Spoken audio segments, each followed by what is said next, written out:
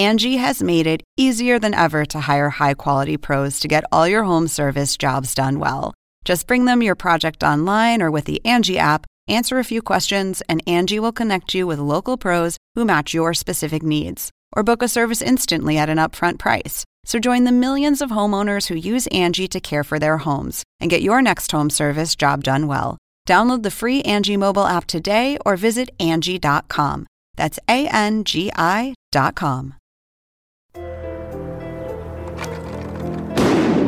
Two friends spent a summer afternoon skeet shooting in rural Pennsylvania. Only one returned home. The other died of what was determined to be an accident. What happened that day sent shockwaves through a small town and launched a mystery that would take 20 years to solve.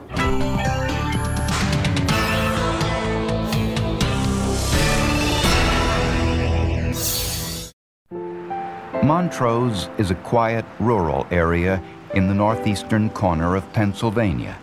It's a small, close-knit community with stately homes, one traffic light, and a courthouse that dominates the town square. In 1976, Montrose was home to 30-year-old Martin Dillon, his wife Pat, and their two young children. Marty Dillon was a very popular man in town, and his father was the local mayor. I mean, everybody knew him and really liked him. On June 2nd, 1976, Martin Dillon left work early to go skeet shooting at his family's hunting camp, a secluded place called Gunsmoke. His good friend, Dr. Stephen Scher, went along. Stephen Scher was one of the town's doctors and a close personal friend of the Dillons. Martin asked some other friends to go with him that day, but they all had other plans. And I said, Marty, I can't go out. I said, I got just so much going on, I just can't get away. And I just didn't go. A few hours later, Martin Dillon lay dead. Martin Dillon was laying on his back with his arms outstretched. There was clay pigeons under the one arm. The wound itself was dead center into the chest, right into the heart. There was no mistaking that it went straight into the heart. Dillon's ear protectors and sunglasses were lying on the ground near his body. The shoelace of his right boot was untied. Dr. Scher told police that he and Dillon were headed towards the cabin when Dillon spotted a porcupine, grabbed Scher's loaded shotgun, and ran to shoot it. Scher said Dillon apparently tripped over his shoelace and fell on his gun, which went off accidentally, blasting a hole into his chest. Scher attempted to perform CPR, then went next door to get a neighbor. A porcupine, and he grabbed my gun, he ran into the... He smashed the shotgun against a tree in a fit of rage, saying the gun would never kill anyone again. State Policeman Frank Zanin took the photographs of the scene. And I says, wait a minute, he was running from where? I said, down the path. He ran up the path here after a porcupine. And I said, well, this doesn't make sense because his bootlaces are untied. He said, yeah, that's where he tripped over. I said, no, take another look. I said, the boot itself is tight to the leg. I said, if he had been running, that boot would have been wide open. And Zanin was concerned about another part of the story. Well, he said he rolled him over, he tried to perform CPR. I said, CPR? I says, the hole's right through his heart. I said, it's dead center in the chest. I says, he's a doctor. He didn't know CPR. He's dead. Martin Dillon's body was taken to the county morgue in the basement of a funeral home in Montrose. On the death certificate, the coroner, who was a political appointee, ruled the manner of death an accident.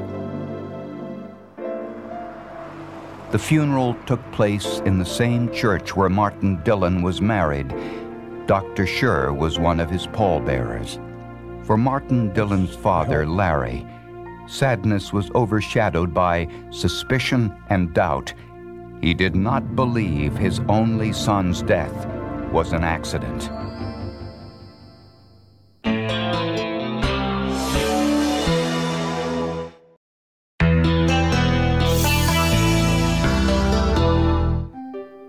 A few months after the shooting death of Martin Dillon, Dr. Stephen Scher divorced his wife, Anne. Some said it was the stress of the death of his best friend. Others said trouble had been brewing between Scher and his wife for some time. Either way, Stephen Scher moved from the small town of Montrose, Pennsylvania, and eventually settled in North Carolina. A year and a half later, Stephen Scher remarried. His new wife, Pat Dillon, the widow of his best friend, Martin Dillon. When Larry Dillon learned that his daughter-in-law and his 2 grandchildren were moving in with the only witness to his son's death, he grew increasingly suspicious. He questioned the conclusions of his son's autopsy, which was done by a family doctor who was not trained in forensic medicine. So Larry Dillon went to visit this man, Stu Bennett, a friend of his son's and a former police officer who was running a small company in Montrose specializing in accident reconstruction. He felt that he was murdered.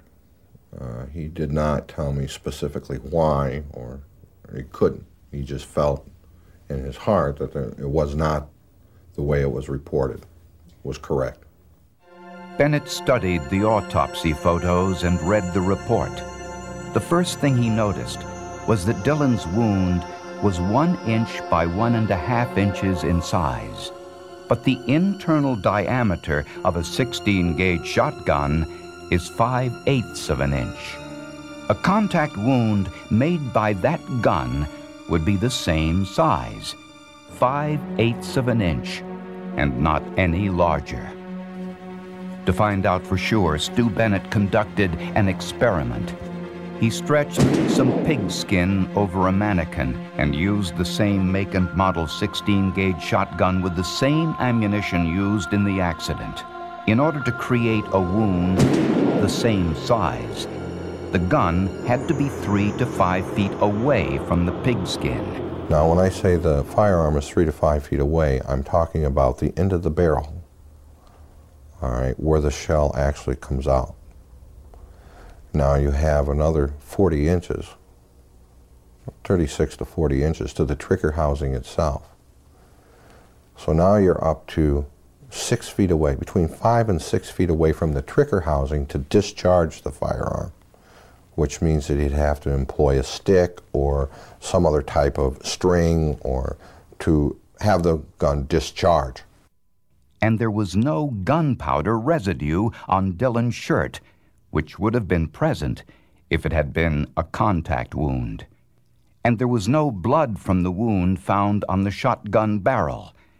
Stu Bennett suspected homicide and shared his feelings with Larry Dillon. It didn't surprise him. In fact, the family broke down and cried. And the Dillons, like others in the small town of Montrose, began to hear rumors that Dr. Scher and Martin Dillon's wife, Pat, were having a sexual affair before Martin's death. Pat Dillon had been a nurse at Montrose General Hospital, the same hospital where Dr. Scher practiced. There were rumors going on by employees in the hospital of open caressing, that sort of thing going on.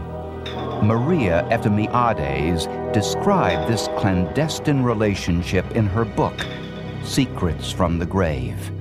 They just didn't seem to care. They didn't care if anyone knew, if anyone saw them. When they were caught, they just sort of went back to their work and, you know, it would just happen again. Seasons passed, then years. And in time, law enforcement agencies moved on to other cases. But questions remained. What really happened at Gunsmoke that day in June of 1976? For almost 20 years, those questions remained unanswered.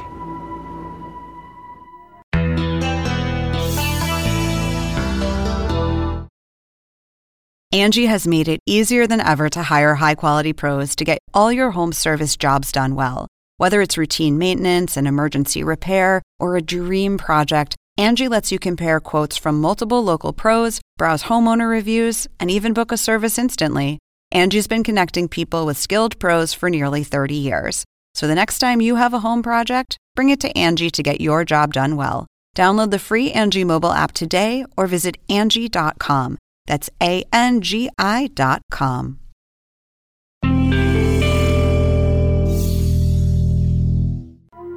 Martin Dillon's parents never gave up their fight to have their son's death reinvestigated. They were convinced that the autopsy was incomplete and the manner of death incorrect. The state policeman who photographed the accident scene agreed with the Dillons and was never convinced it was an accident. It's very frustrating when people don't want to listen and you know something's wrong. In 1991, 14 years after the accident, Frank Zanin and others helped convince the state police to send the evidence to the FBI lab in Washington, D.C. And they also sent the evidence to this man, Herbert McDonald, an expert in blood spatter. The first thing he analyzed were the boots Dr. Schur was wearing on the day of the accident.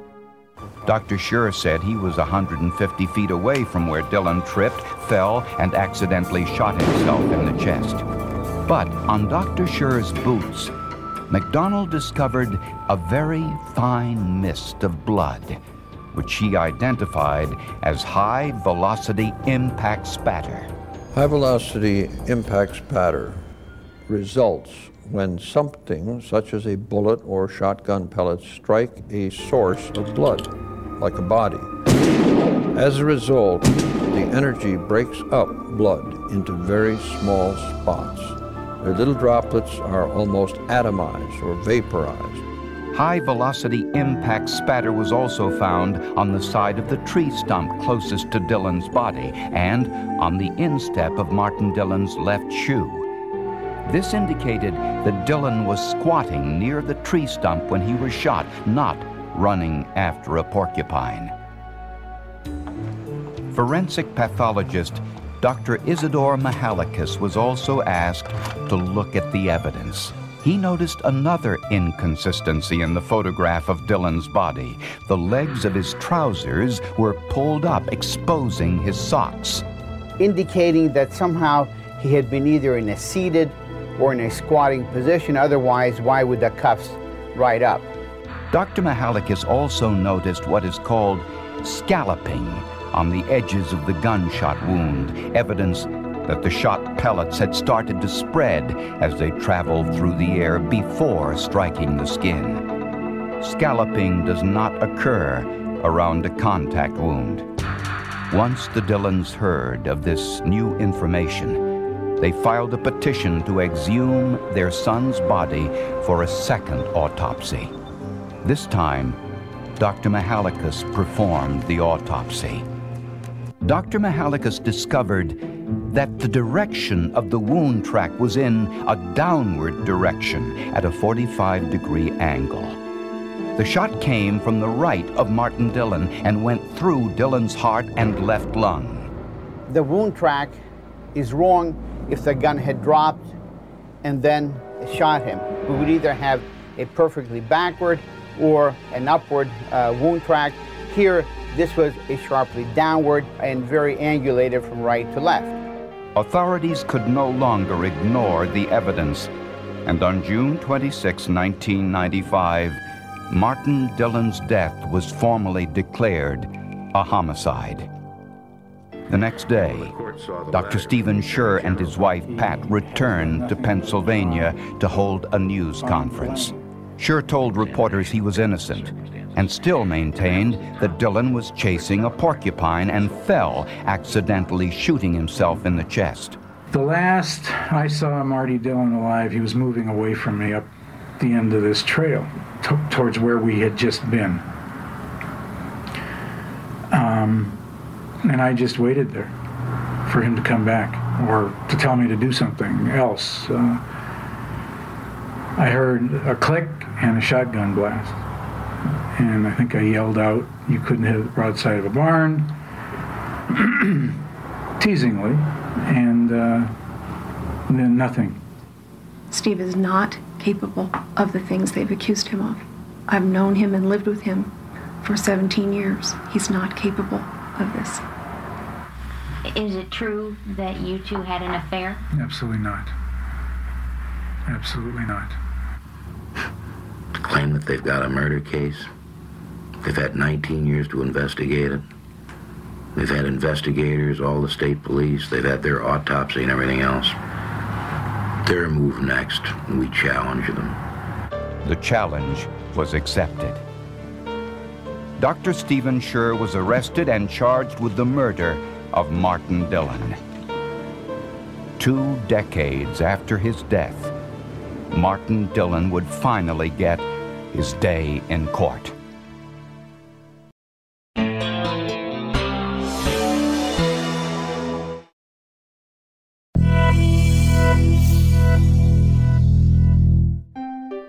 "21 years after the shooting death of Martin Dillon, Stephen Scher sat in a courtroom on trial for the murder of his former friend. According to the prosecution, Martin Dillon knew that Scher was having an affair with his wife and told him that day while skeet shooting that he had talked it over with his wife Pat and that she agreed to end her affair with Scher. Scher would not accept this because Scher was obsessed. And he said to himself, it's not going to be this way. It's not going to be this way. I'm going to get what I want one way or another, and you have to die.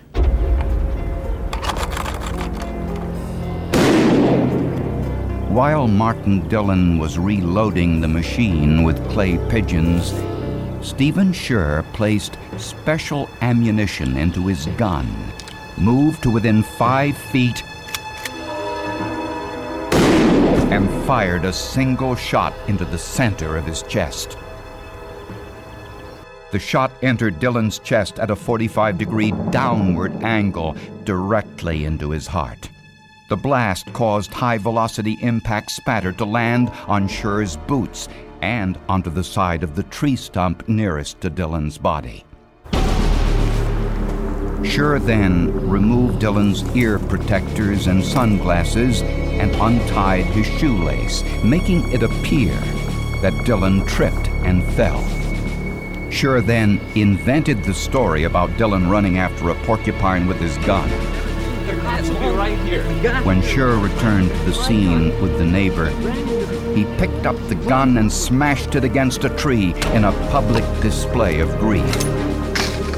In court, when Dr. Scher learned of the forensic evidence against him, he changed his 21-year-old story. He finally admitted that he had been having an affair with Dillon's wife, Pat, at the time of the accident. He also admitted fabricating the porcupine story. But he still claimed Martin Dillon's death had been an accident.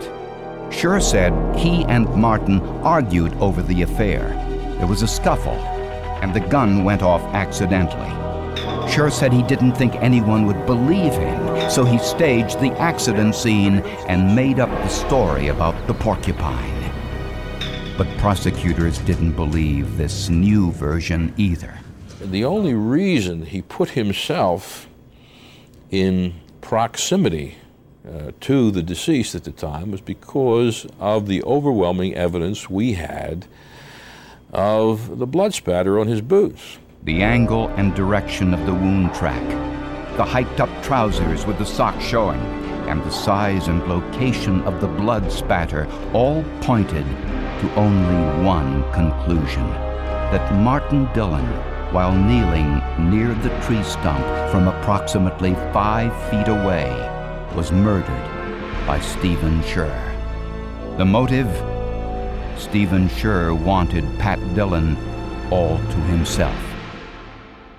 Martin Dillon's children, whom Dr. Scher had raised since they were small, stood solidly behind their stepfather during the trial, even contributing a part of their father's life insurance proceeds for his defense.